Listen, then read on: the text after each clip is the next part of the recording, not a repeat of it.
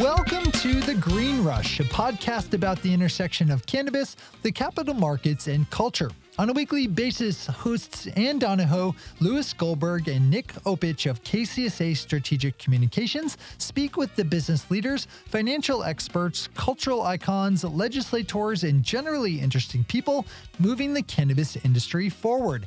This week, we're speaking with Sam Chapman, campaign manager for Oregon's Measure 109, the Psilocybin Mushroom Services Program Initiative, a ballot measure in the works out west that is seeking the approval of the first therapeutic psilocybin program in the United States. As the effort's campaign manager, Sam was instrumental in the collection of 164,000 signatures of support, well over the 112,000 or so required for qualification. And it was all done against the backdrop of the coronavirus pandemic. If you know anything about the history of the legalization of marijuana, then this might all sound a touch familiar. This is one of those episodes. So don't sit back, lean forward. Now onto our conversation with Sam Chapman and Ann Donahoe.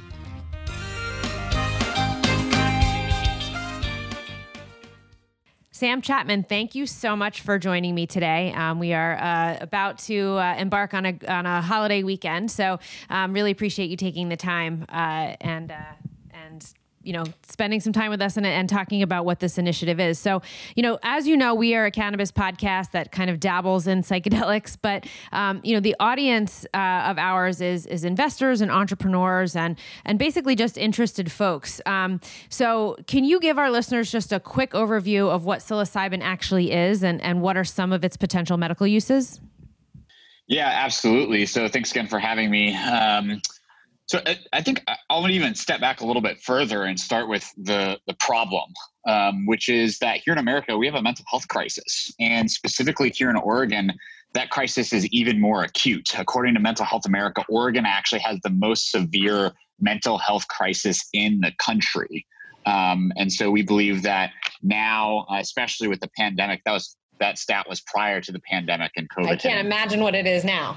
Yeah. So, we feel that now is a very ideal time to be introducing a new option for folks who are struggling with depression, anxiety, and addiction to be able to seek more relief and through psilocybin therapy. So to answer the question, what is psilocybin? Psilocybin is the active compound found in hundreds of different species of mushrooms around the world. Specifically, and actually, I'm just going to go ahead and share my screen here because I've got a presentation that talks about this. Recently, rigorous studies from leading medical institutions around the country, such as Johns Hopkins, UCLA, NYU, and many others, are showing that psilocybin has real promise for people who are struggling with depression, anxiety, and addiction.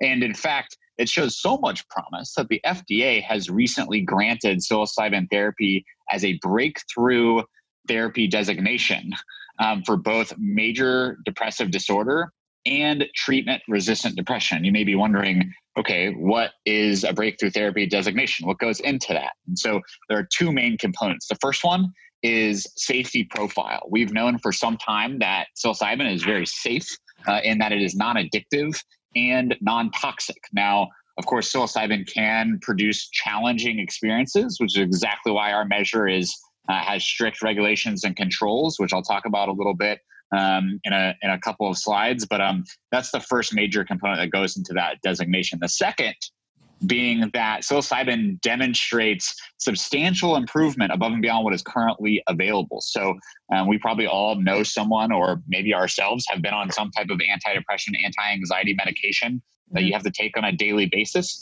Psilocybin is showing real promise for people, where those medications may be falling short as a potential way to wean off, or even for some replace those daily medications just with a couple of initial psilocybin therapy sessions. And so we're really excited about what the research has been showing to date so far, and it's really leading the way on what we're doing here in Oregon.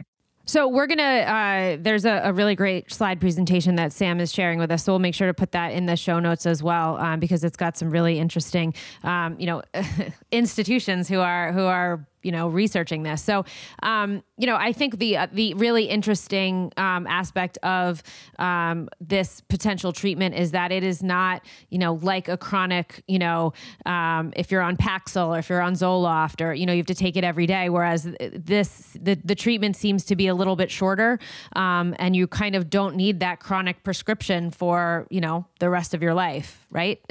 Do I have that right? Yes, that's correct. It is not, psilocybin therapy is not something you would do on a daily basis by any means. And in fact, even, for example, one of our 18-year Navy SEAL veterans talks about his experience utilizing psilocybin therapy. And he's kind of a very unique case, but, once every 3 months is a fairly high rate for someone who, his name is Chad Kuske. He was just featured on the front page of the Oregonian a couple of days ago here in Oregon, actually. And he came away, 12 combat deployments in the SEALs for 18 years. He had everything: depression, anxiety, suicidality, anger, addiction to alcohol and other substance use disorders. And psilocybin, after just one session, helped him understand why, he was not only why he was doing those things, but it helped him understand that he had a problem. Right. And so really helping break some of those mental loops that people get stuck in with depression, anxiety, and addiction.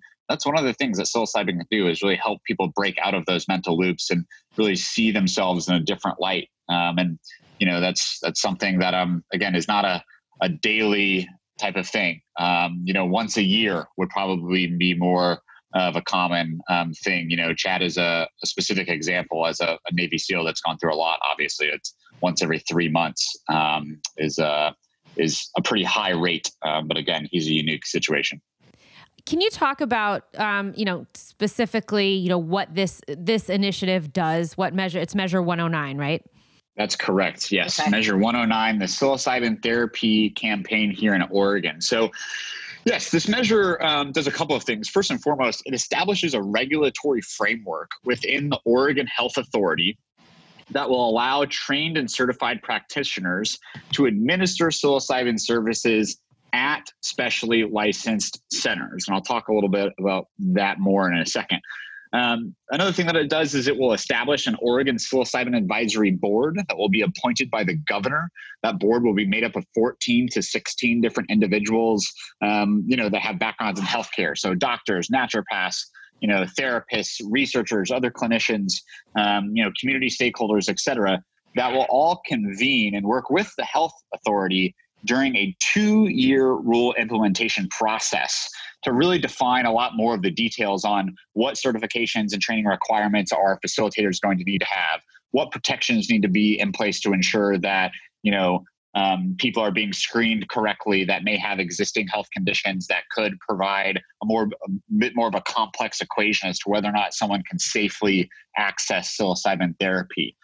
So again, to be clear, once this passes in November, no licenses will be issued until that 2-year rulemaking period has ended, and a lot of those details will be carried out and fleshed out in that 2-year rulemaking period. There will also be a tracking system for all psilocybin products and some other basic things of that nature. The other thing that I'll say that's almost just as important and more important for some audiences is to make incredibly clear what this measure does not do. This measure does not legalize psilocybin. There will be no retail sales allowed. No one will be taking or consuming psilocybin outside of a licensed supervised context under the supervision of a trained facilitator. So no one's strolling into a dispensary and picking up some mushrooms. Okay. Nope, this is not a dispensary model. And this, I would push back on even any comparisons to medical cannabis. Again, there's no retail model within this. People are going to have to meet with a licensed facilitator first and foremost to do a health and risk assessment to determine their mental and physical ability to safely participate in the program. So there will be a screening process first and foremost that will exist before anyone actually experiences the psilocybin session itself.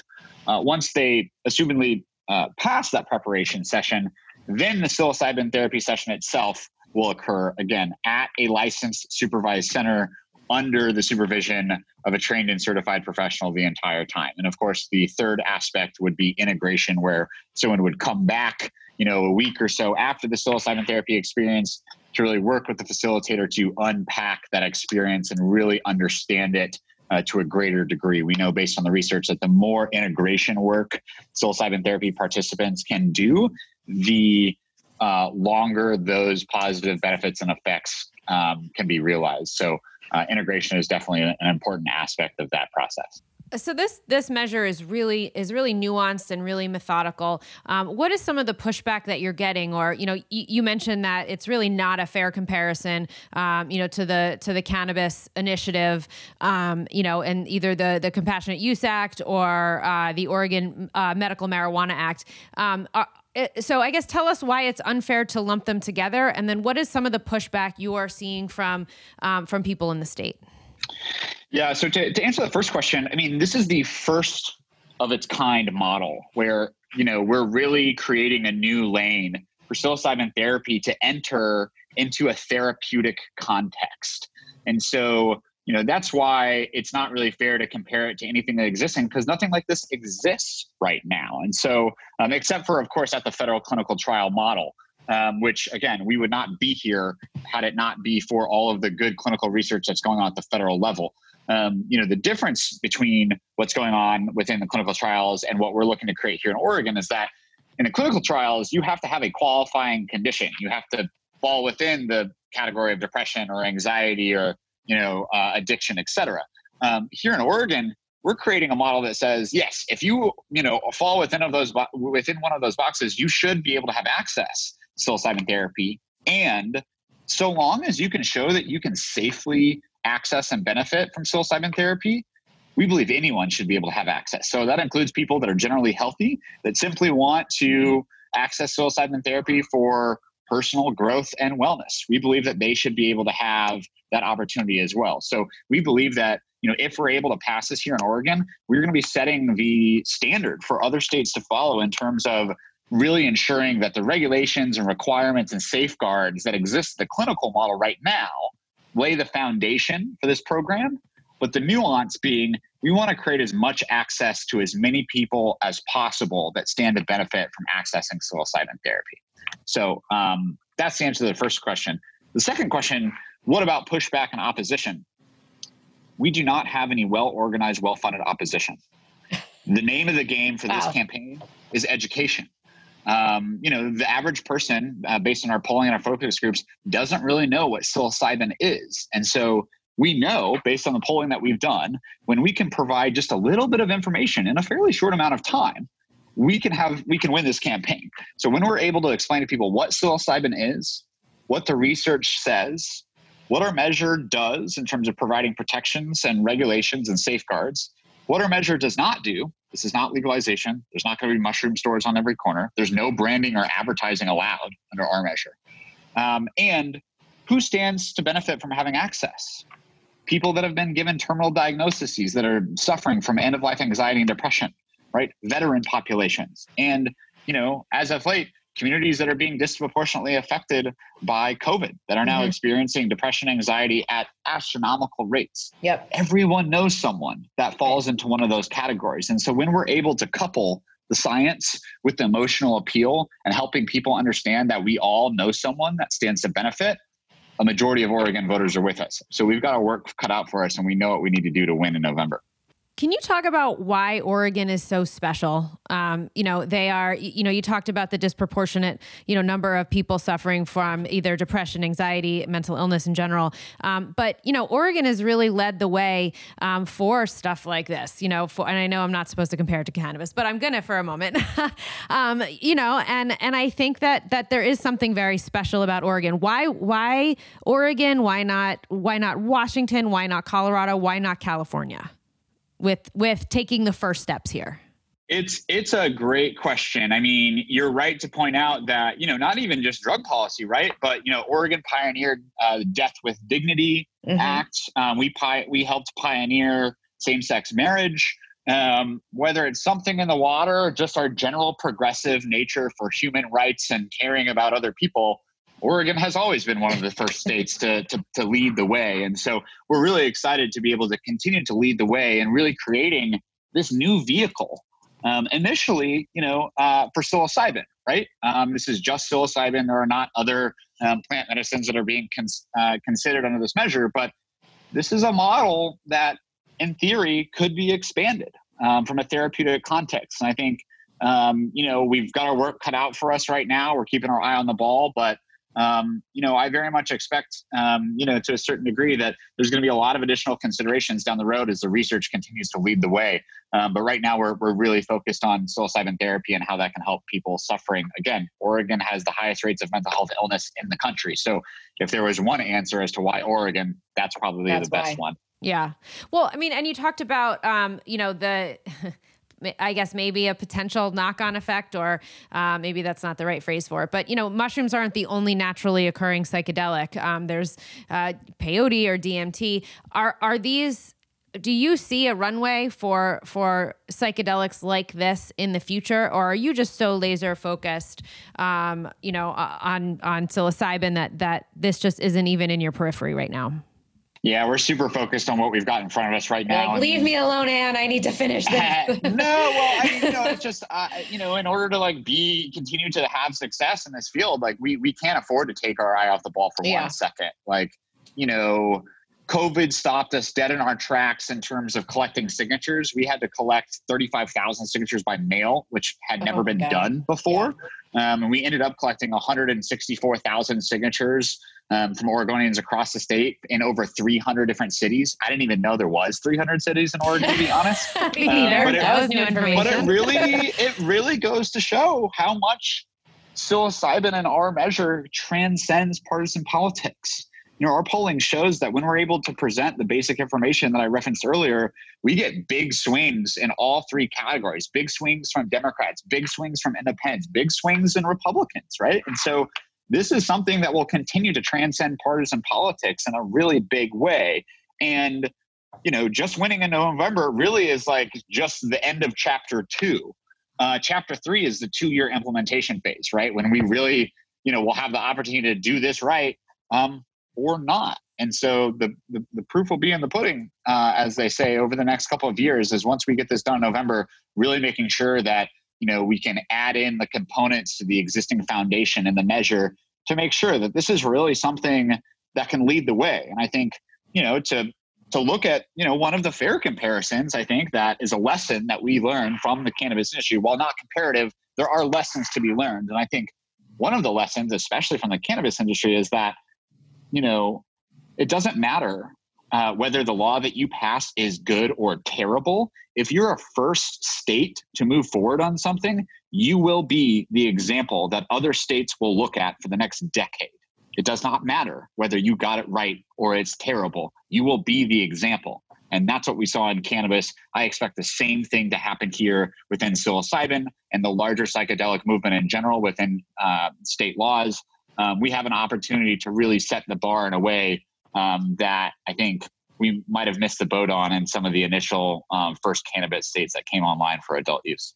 No pressure. So I guess, you've gotten a lot of, national attention for this, rightly so. It took a lot of hard work, and your foundation is so educational that I think that it worked really well. What are some other states or other, do you have counterparts in other states that are just asking you for advice, or are they just watching you so closely that, they're, so that they can, maybe next year it's Colorado and Washington and California. What, is your phone ringing off the hook is my question. The phone is definitely ringing off the hook for numerous different reasons. But, I think there's a lot of wait and see right now. I think, prior to making the ballot, there's a very large contingency of people that didn't believe that we'd be able to make the ballot, right? And, that's fine. I love being the underdog. I love that challenge. And I think that's another position that Oregon really gets to play and show the status quo that, hey, people are ready for this, and not just here in Oregon, right? So Yes, I have definitely received calls from people in California and Washington, Colorado, and DC, right? A lot of the places where we have seen local momentum, at least on the decriminalization side. And there is no doubt in my mind that, either legislation and or ballot measures will be introduced in 2022. There was a couple of attempts to put other things on the ballot for 2020, all of which failed. Oregon is the lone state that will have any type of psilocybin, or for that matter, psychedelic potential change in statute at the state level in the November 2020 election. So it's all eyes on us. And again, we're stepping up to the challenge in a really big way. We look forward to continue to put W's on the board. And the next one is this November, getting this measure enshrined in statute, and then getting right back to work on really laying out the details of implementation.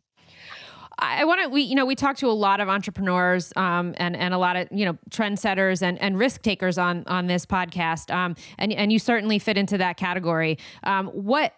Why this initiative? Talk a little bit about yourself and your background and what brought you here. Sure. Yeah.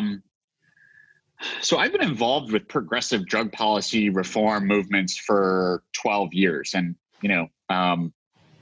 maybe one of the youngest people that can say that. I turned 31 on Monday. Happy birthday. Thank you. Yeah. So I originally got involved with a group called Students for Sensible Drug Policy. And that really helped me understand that, there are 3 boxes in life that if I can check all 3, I'm a pretty happy person. The first is doing something that I'm passionate about. The second thing is doing things I'm passionate about that happens to be helping people. And the third thing is being able to check the first 2 boxes and just make a living wage doing it. And so I found out very early on while I was in college that I could do those things through drug policy. I also recognized very early on my white male privilege within this movement and how lucky I was. I certainly got in trouble a couple of times, early on at the late end of my high school career. And got lucky that I didn't get my student loans taken away. I had, several friends of color that, also got charged with cannabis possession that, did not get off the hook like I got let off the hook. They did, jail time. I did not. And so I recognized very early on that my privilege within this movement could be leveraged to help change outdated, racist, draconian drug laws. And so very quickly after graduating college, I actually ended up co-authoring the law that legalized medical cannabis dispensaries here in Oregon, House Bill 3460.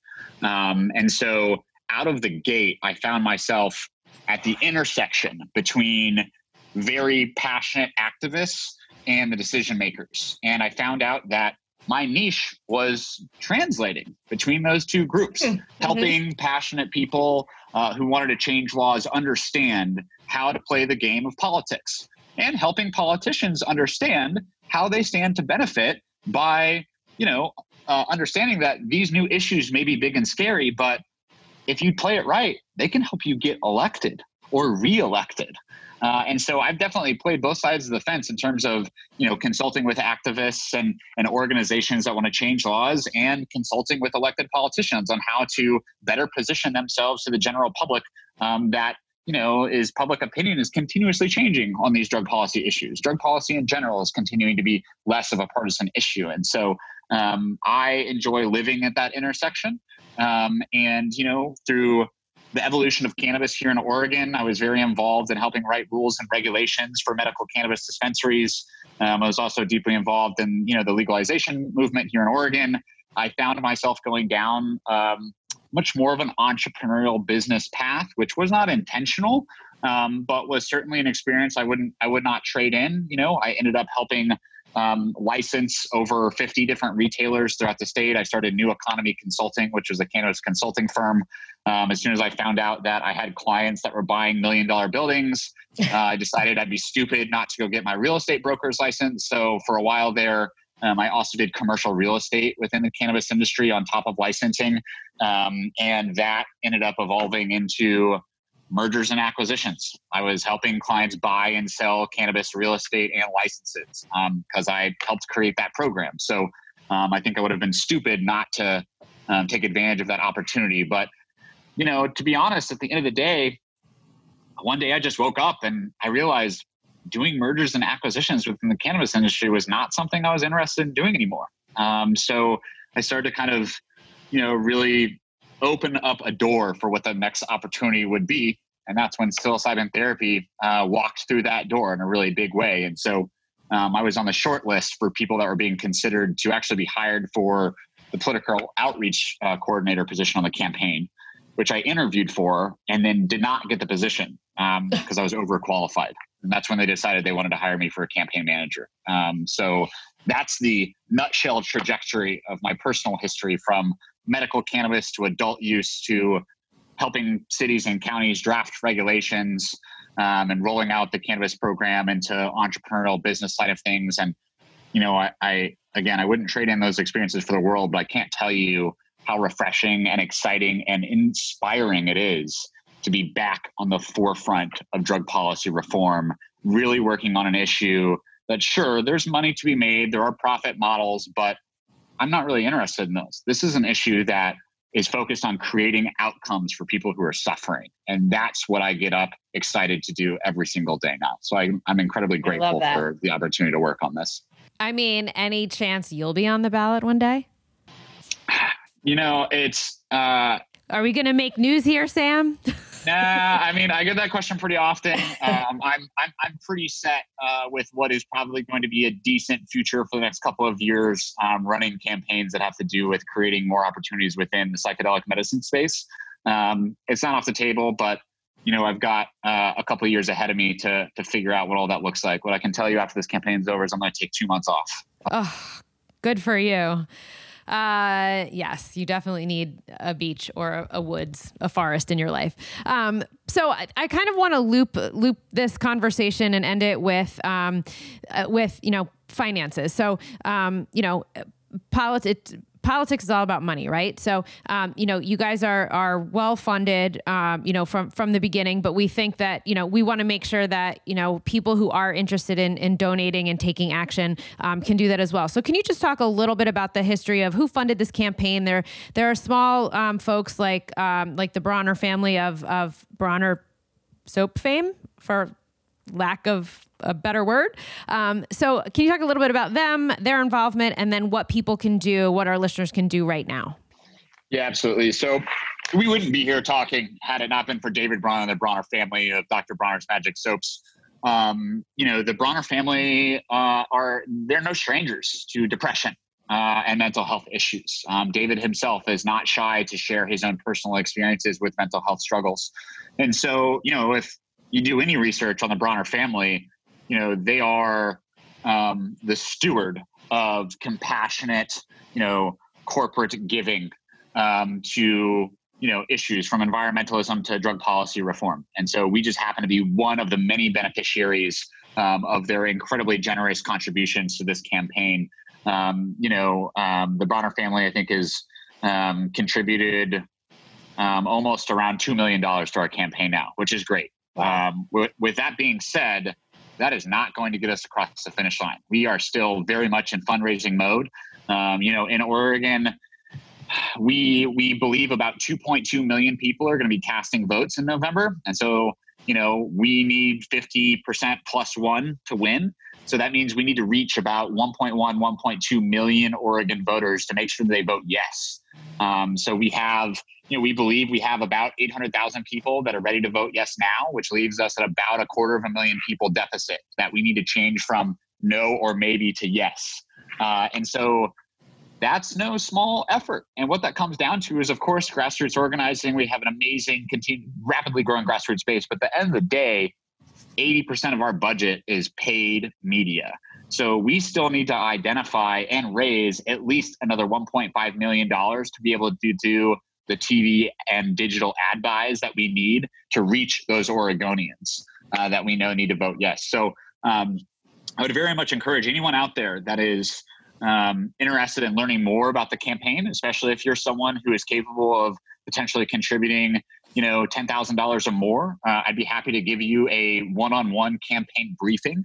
You can reach out to me at vote yes on 109.org. I'd be happy to schedule a campaign briefing. Again, I'll be very clear, that is for serious potential donors only. I've definitely given plenty of presentations to people who just wanted information. We do our vetting on those meetings that we take. So please be serious about that. But, and if you just want to learn more in general about our campaign, again, vote yes on 109.org is the best place to go to learn more information. Okay, Green Rushers, open up your wallets. Okay, so we'll stick a link in the show notes to everything that Sam has talked about. Sam, thank you so much. You've been so generous with your time. I appreciate everything, and congratulations on success so far, and good luck in November. Thank you so much, and thanks for having me. Our thanks to Sam Chapman, campaign manager for the Psilocybin Services Initiative. For more information on how you can donate your money or your time, go to voteyeson109.org. And as always, thanks for listening. If you want to chat with us, reach out on Twitter at @the_GreenRush or on Instagram at @thegreenrush_podcast, or drop us an email at greenrush@kcsa.com. And don't forget to subscribe to The Green Rush in your favorite podcatcher. One take, Shay. One take.